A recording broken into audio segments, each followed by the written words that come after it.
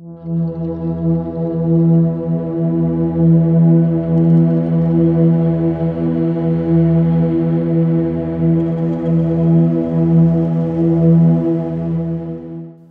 primary purpose.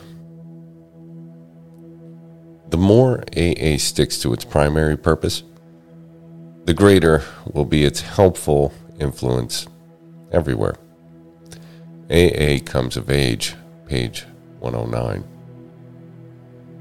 It is with gratitude that I reflect on the early days of our fellowship and those wise and loving four-steppers who proclaim that we should not be diverted from my primary purpose, that of carrying the message to the alcoholic who still suffers.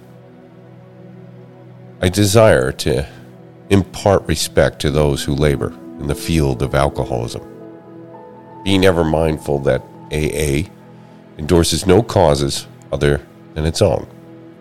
I must remember that AA has no monopoly on miracle making, and I remain humbly grateful to a loving God who made AA possible.